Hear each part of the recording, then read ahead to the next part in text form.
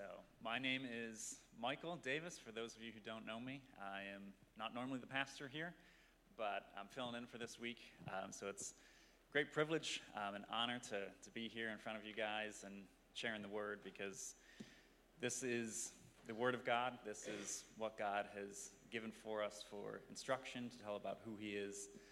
And so it's my privilege to share this with you today. So let us begin in prayer, because I definitely need it. I need to be able to speak clearly, speak truthfully, but we also need to have hearts ready and receptive to hear the gospel. So let us pray.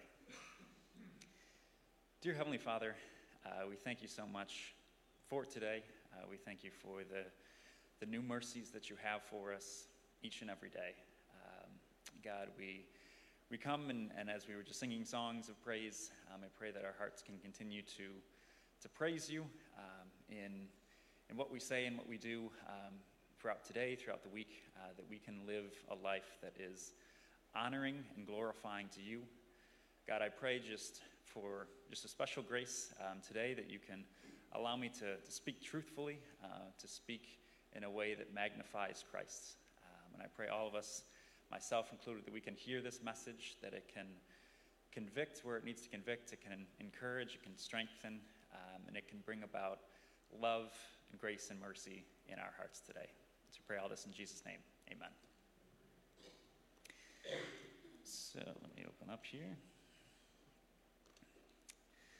So the question I kind of have for us today, big question, is what is a human? What is a person? Who are we? That's a huge question, but it's a very essential question in life. We need to know who we are so that we can know what to do. And so, who are we? If you ask maybe a biologist, they'd give you maybe a scientific answer. We're a living organism of cells and systems that come together in a body so that we can function and live. If you ask maybe an anthropologist or sociologist, they might say that we are an organism that lives in a group of people that has connections and dwells in community for the greater good of us, that we can come together with resources and knowledge, that we can be the best society that we can be.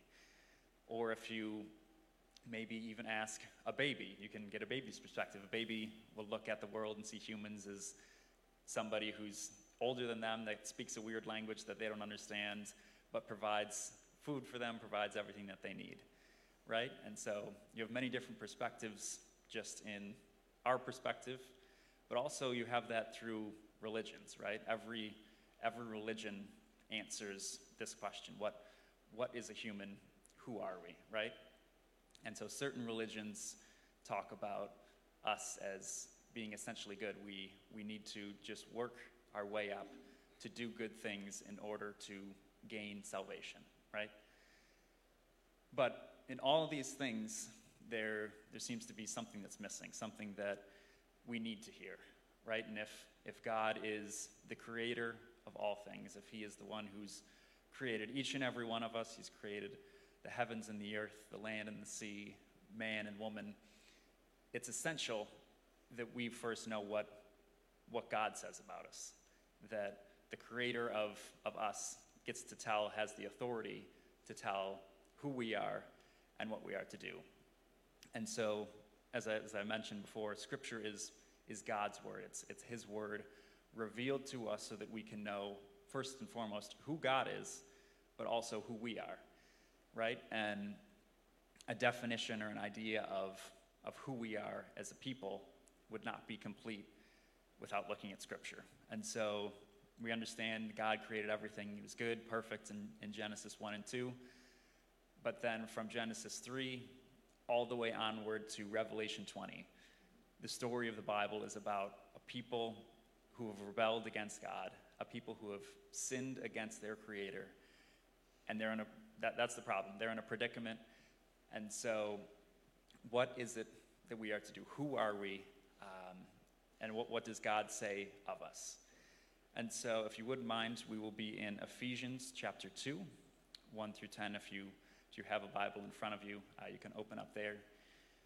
The reason I chose this passage, as Matt asked me to, is just because it's a very clear presentation of the gospel. It's very clear who we are as humans, what God has done for us.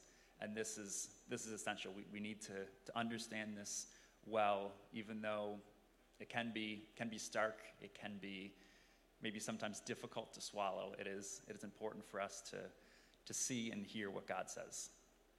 So let us read Ephesians chapter 2, verse 1.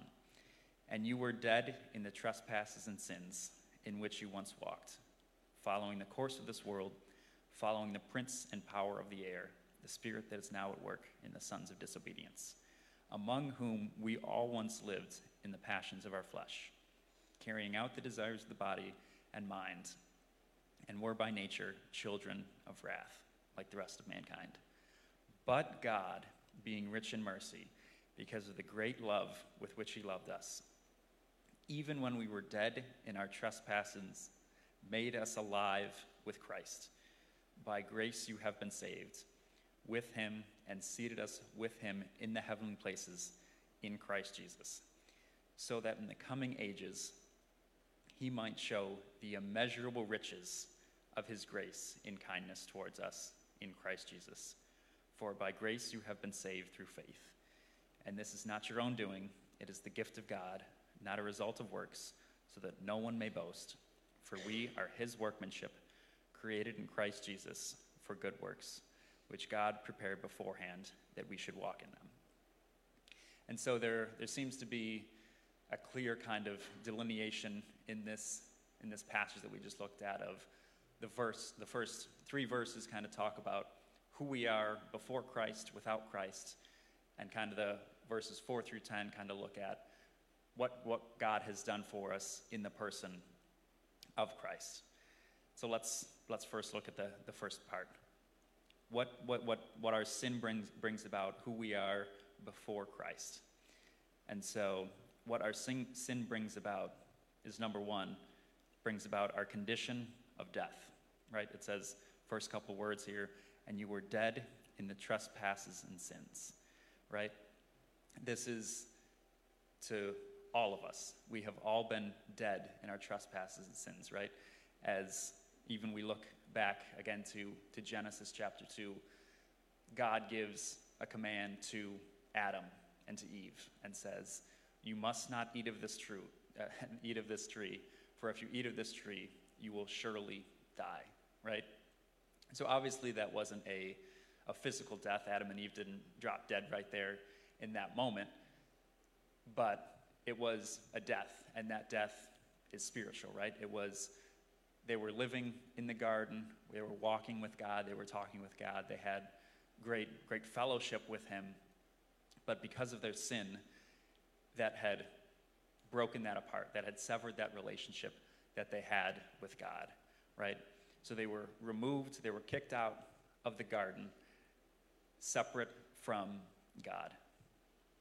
And so this is a huge thing. Like, I know sometimes, even myself, it's easy to think of sin as, oh, okay, it's not that bad. Maybe it's just one little white lie. Maybe it's a little sin here or there. But sin is huge, right? Sin impacts each and every one of us. And it has huge consequences towards us. It severs a relationship with God, that because of our sin, we have been dead to a relationship with him. We have been dead to fellowship and communion with him, right? And so this is not just some small idea, but the sin Adam committed is the same sins we commit, of rebellion, rejection to God. So this is a big ordeal. This is something with huge ramifications on our lives, right? But it's not just that. Ephesians 2 continues to go on and says, following the course of this world, following the prince and power of the air, the spirit that is now at work in the sons of disobedience. And so it kind of talks about us following two things, right? It says the world and the prince and power of the air. And so first, we're gonna start with the latter. Who is the prince and power of the air? What does that mean? Who is this person if we're following along, if we're being carried along by this person? Who is it? So it's important to understand as we read throughout Scripture, there's different names, especially for God, but there's different names also for Satan, the devil, the adversary. Here, Paul is talking about that same person, Satan. We have been carried along by Satan and who he is. Another verse that's very, very helpful for us is 2 Corinthians 4:4. It says, "The God of this age," again, Satan himself, "has blinded the minds of unbelievers so that they cannot see the glory of Christ Jesus." Right? And so Satan himself is working against us. It's the idea of you go out fishing, and I'm no great fisherman, but I like to fish occasionally. And so you have your reel, you cast it out with a lure on it, and you get a fish. And how do you catch a fish? It's you hook it right in the mouth, right? You hook the fish, and you can pretty much do whatever you want with the fish because you've got him hooked, and he's just following wherever that lure goes. So in the same way, Satan has us hooked. We have been hooked by him. He has blinded our minds so that we cannot see the greatness and glory of who Christ is. But also, it talks about following the world, right? I'm sure probably all of you have heard the saying, this world is going to hell in a handbasket, right? It has some truth to it, right? Because, again, if the world is ruled over by Satan, the prince and power of the air. Another way to translate is the ruler of the air, that Satan does have some sway and some power, some rule authority over this world. That the world, in a sense, is going to hell in a handbasket, right? But what exactly is the world, right? Because if Satan is in charge of it, the world obviously can mean the whole world itself, Earth, right? But again, it's not the physical idea of what the world is. But when we look at Scripture, it can highlight, it can help us emphasize what this means so we can see it. And then 1 John chapter 2 looks at what is the world. The world is the lust of the flesh, lust of the eyes, and pride of life, right? So these are the sins that have been corrupted by sin into the world. So as we're going about living our life, the world is not neutral. It's not just, oh, okay, we just live in the world and the world doesn't pull us either way. It's kind of just neutral. We live our life. But as we see throughout Scripture, it's a genuinely negative connotation about the world, that the world is pulling us away from God. It's pulling us away from the life that we are to live, right? And so we have here the condition of that our sin brings about is our death. Sin also brings about the course of our life in which we're following the prince and power of the air and the world. But that's not all. If you might think, well, these might just be external influences upon us, right? If it's Satan just pulling me along like a fish and the course of this world is negative, but I'm just being pushed along this way. As we continue reading, it's not just an external factor upon us as if it's, well, if I just knew more, if I just knew Satan's schemes, I could avoid these things. I could be smart enough to avoid these things that are happening. But as we continue reading, it's not just external influences, but our own internal passions and desires, right? Because it says in verse 3, among whom we all once lived, in the passions of our flesh, carrying out the desires of the body and mind, right? And so it's not only just external things. These are our own desires. Like we want to fulfill our own fleshly desires, right? It's what they call a sin nature, that each and every one of us have been born with a sin nature. It's a propensity, it's a bent towards sin, right? It's not, again, Not that we're maybe neutral in this as human beings, but there's a bend in us to fulfill our fleshly desires, right? And our fleshly desires are those which are opposed to God, right? It's Galatians 5, it's Colossians 3, which talks about our fleshly desires. It's sexual immorality, it's pride, it's lust, it's greed. It's all these things that are inside of us in which it says our body and our mind are craving to fulfill, right?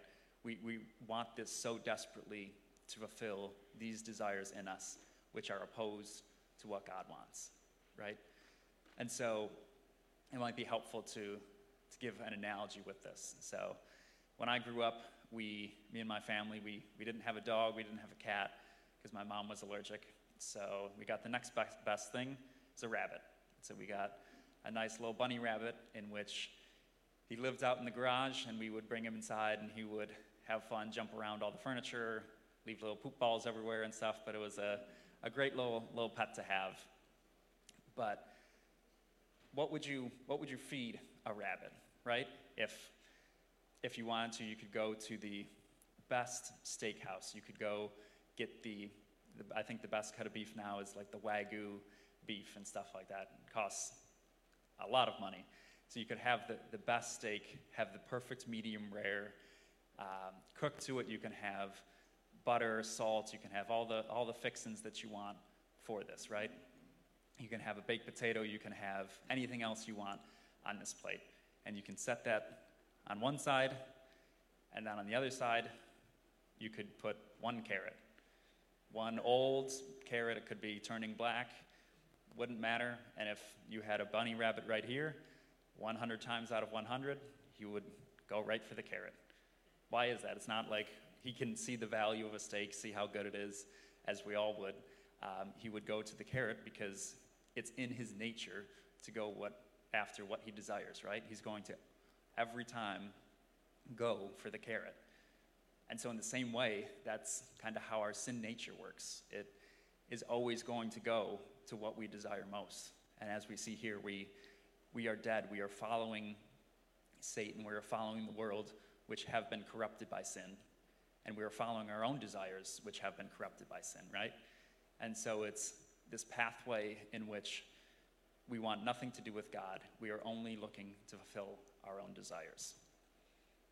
And so if that wasn't bad enough, there's one last thing that Paul mentions in this section here about who we are and what our sin brings about, and that is the final thing in verse 3. We are children of wrath, like the rest of mankind.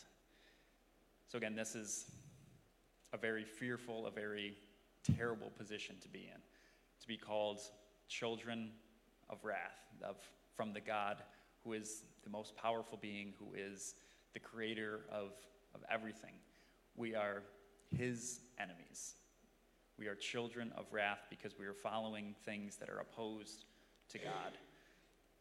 And so this is a fearful, and this is a very dreadful position to be in, right? We're dead. We're following the prince and power of the air, the world. We're following our own flesh and desires, and we're children of wrath, right? And so the stark and very, very sobering fact is that all of us fall into this category. It doesn't just mean those who have done just really bad and terrible sins. It doesn't mean those who have murdered, those who have committed grand theft auto or larceny or anything like that. Each and every one of us have fallen into that, right? Because there's a couple things in which Paul says in here, which applies to all of us. It says, among whom we all once lived, in verse 3. So it's universal. It's for each and every one of us. We fall into this category. At the end of verse 3, it says, like the rest of mankind, right? And so each and every one of us has fallen into this category. And maybe today, some of us might be in this category. And this is, again, a sobering reality. But this is what God tells of us, what God says.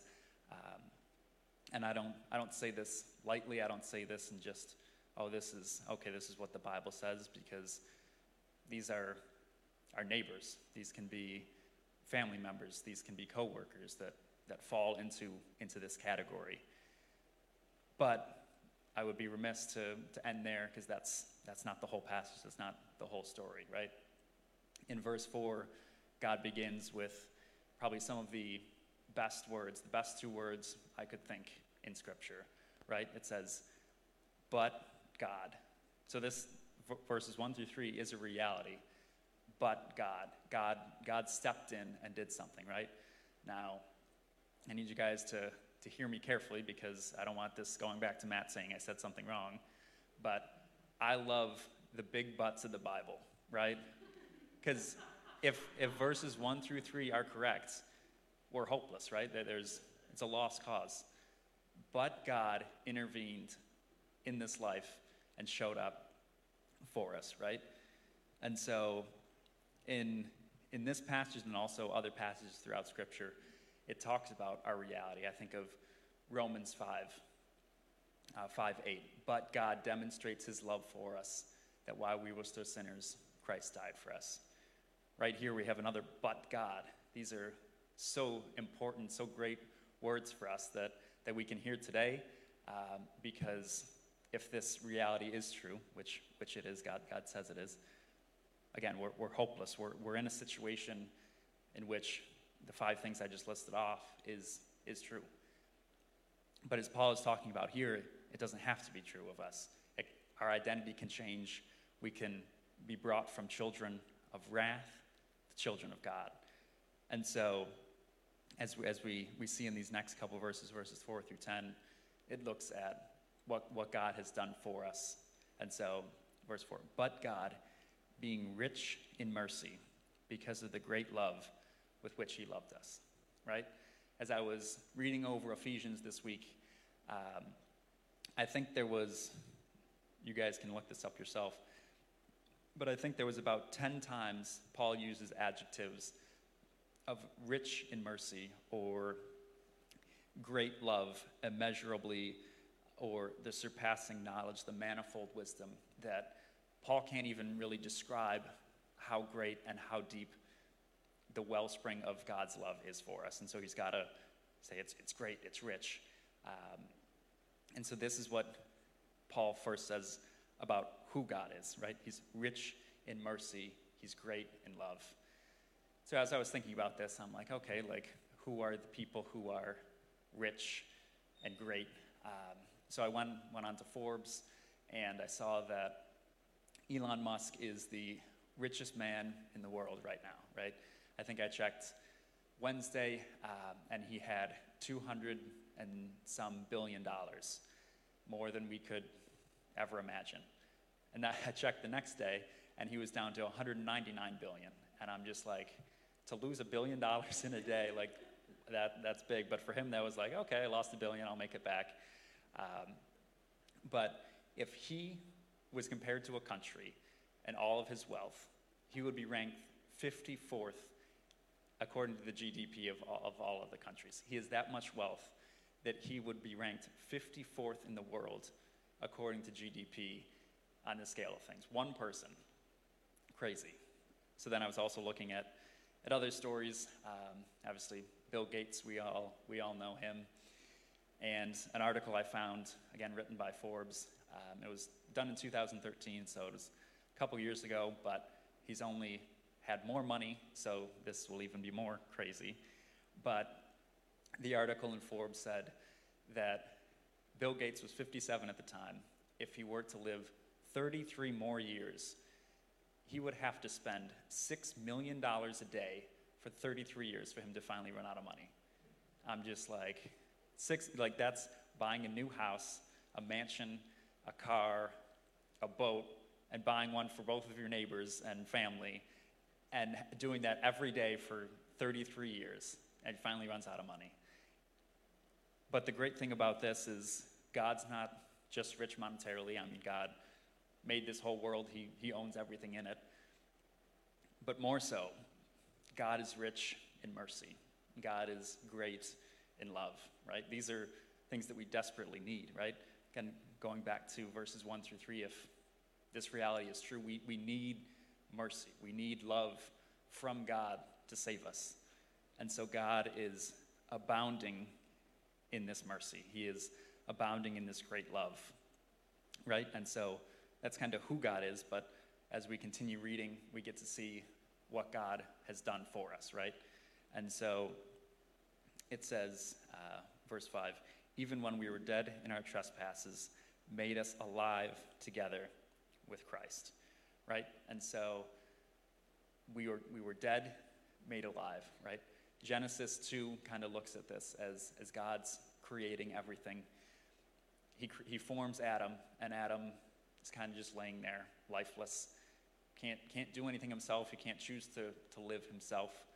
But Adam's laying there. And in Genesis 2, verse 7, it says, God breathed into his nostrils the breath of life, and Adam came alive, right? And so in that same idea, God is taking what's dead, breathes new life into it, allowing us to have a new heart, right? If our old heart was sinful and craves the desires of the flesh, he gives us a new heart. Not just a new heart, he gives us a new nature, a new identity, that we are no longer children of wrath, but we're children of God, right? God flips the script on this and changes things. He makes us alive. It's the idea when we read in the Gospel of John, John chapter 3, kind of looking at the new birth, right? Jesus is talking with Nicodemus, and he's talking about, you must be born again. It's obviously, again, not talking literally being born again. It's a figurative idea of having a new nature, a new life given to us from God. It's what the theologians would call regeneration. It's having that new life being born from death to life. But not only that, as we continue to read, God continues to lavish his mercy and his grace and love towards us. It says, by grace you have been saved and raised us up with him, right? And so it's not just that we're alive, but it's a raising up of us as God raised Christ from the dead, right? Like Christ died in order to pay for the sins of his people. Christ died. 3 days later, he rose again, right?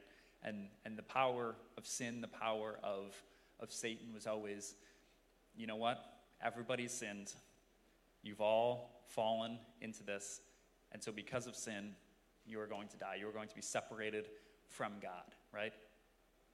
But Jesus gets raised up. He overcomes the biggest weapon Satan has to throw at us. He overcomes sin, saying, no, sin no longer has effect on these people. They have been raised up. They are no longer slaves to death, no longer slaves to sin.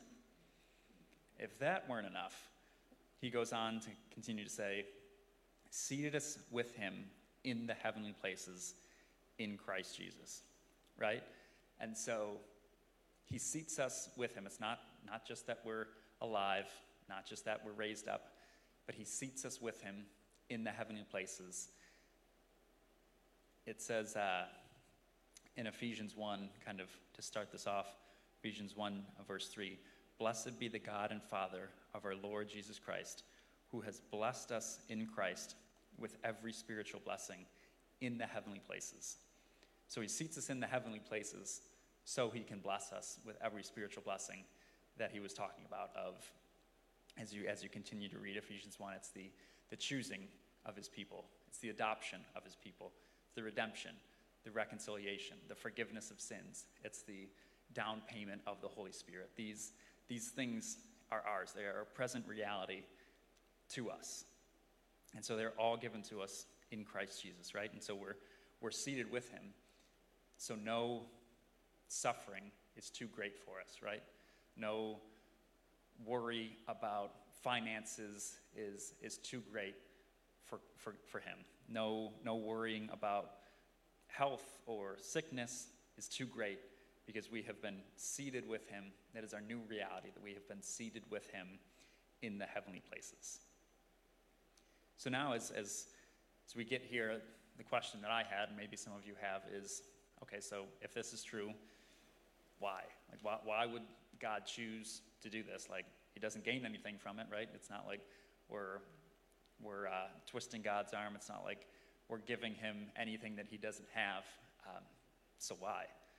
So I think verse 7 kind of tells us that. It's the so that. It's the purpose clause behind it.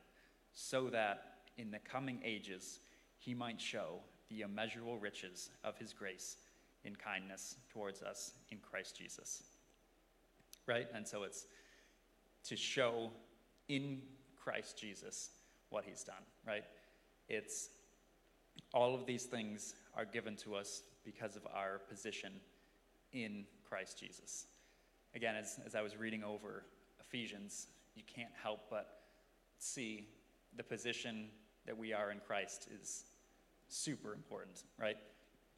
I didn't keep track of how many times, but if you read over Ephesians, you get to see in Christ, in the beloved, in Jesus, all throughout Ephesians, because it's in our position in Christ that we can be afforded these things, right? It's not due to anything that we have, but it's in Christ Jesus in which we can have these realities, right? And so again, it's the immeasurable riches of his grace towards us. And so the great thing about this is that you can never bankrupt Jesus. You can never say, okay, my life was just too bad. I did too many bad things. Oh, and Jesus like, sorry, I don't have enough mercy for you. Ran out. Like, that's never going to happen. Jesus always has a measurable amount of riches towards us in grace and mercy. That's such a great thing for us, right? And it's all done through grace. This whole passage is laden with grace, laden with things that we can't do ourselves. It's God acting upon these things, God acting for our behalf on these things, right? And grace is an interesting thing, right?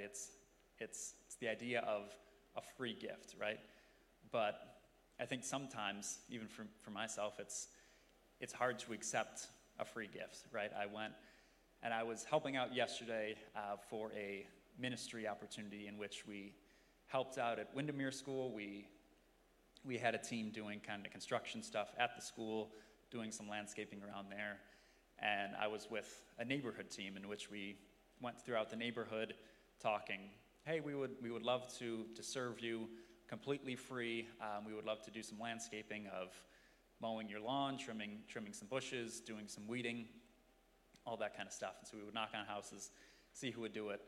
And we had a couple people on our street say, oh, okay, yeah, I guess you can. And it seemed they would come out and help us with it, which is fantastic and great. But it seemed as though people have a hard time accepting just a free gift. Hey, we want to bless you. It's completely free. Don't have to sign up for anything. You don't have to do anything. We just want to bless you. And you could see it kind of in their eyes being like, oh man, like, should I just allow them to do that? I don't want just to be taken advantage of or allow that to happen.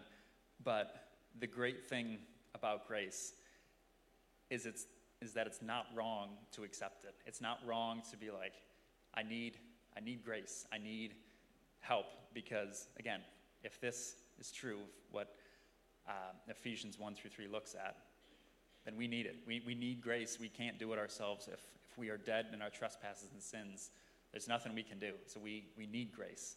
So it's not wrong to accept and be like, God, thank you so much for this grace in Christ. I need this. If it wasn't for Christ and his sacrifice for us, if it wasn't for his death and resurrection, I'd be lost. I would be in a position that's a terrible and dreadful position. And so that is the grace that we have. And so to kind of conclude, the last thing I want us to think about is how are we to live in light of this, right? If we read this and understand this, how are we to live in light of this? The Bible always wants us to live in light of what we know and what we understand. And so I would say, first, we can bask in the riches of Christ, right? And so maybe today you're down in the dumps and you're saying, man, I've messed up, I've sinned, I have rejected God, and I need a Savior. That's a great place to be in, to come to Christ and say, I am in need of your grace. What you've done for me, I need that. Without you, I'm lost. Without you, I have a horrifying identity. So I need this. Maybe you are a Christian and you still have, man, I'm still not doing great. I've messed up. I've done some things that I probably shouldn't have. His grace is immeasurably more than you could ever think you will need, right? If you're sinning and you're walking away from God, his mercy is more.